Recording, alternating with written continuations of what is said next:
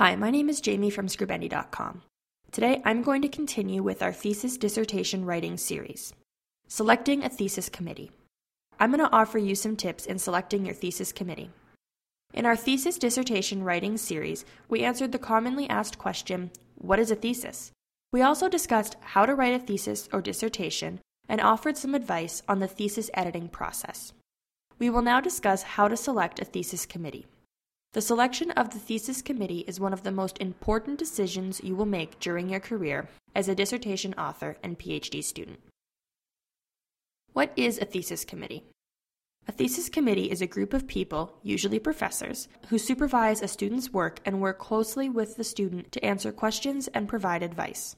A thesis committee may also act as the examining committee at the thesis defense.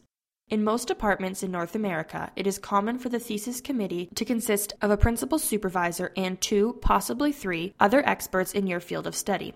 Typically, one member of your thesis committee must be in a different department from that of the student. Why do I need a thesis committee? These individuals will act as mentors who guide you through the process of defining objectives, conducting research, editing drafts, writing a literature review, and writing the thesis. Choose your committee, especially your principal supervisor, with care. The relationship between the supervisor and PhD student should be mutually beneficial. In the sciences, for example, the PhD student will conduct research and take classes, while the supervisor's time will likely be divided between teaching, administration, writing research articles, and mentoring graduate students. How should I select my thesis supervisor?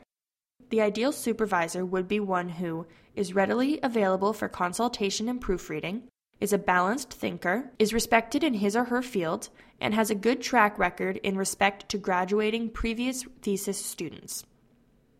Of these traits, accessibility is crucial, as the skills involved in academic research and dissertation are more easily acquired when a student has an advisable supervisor as a mentor.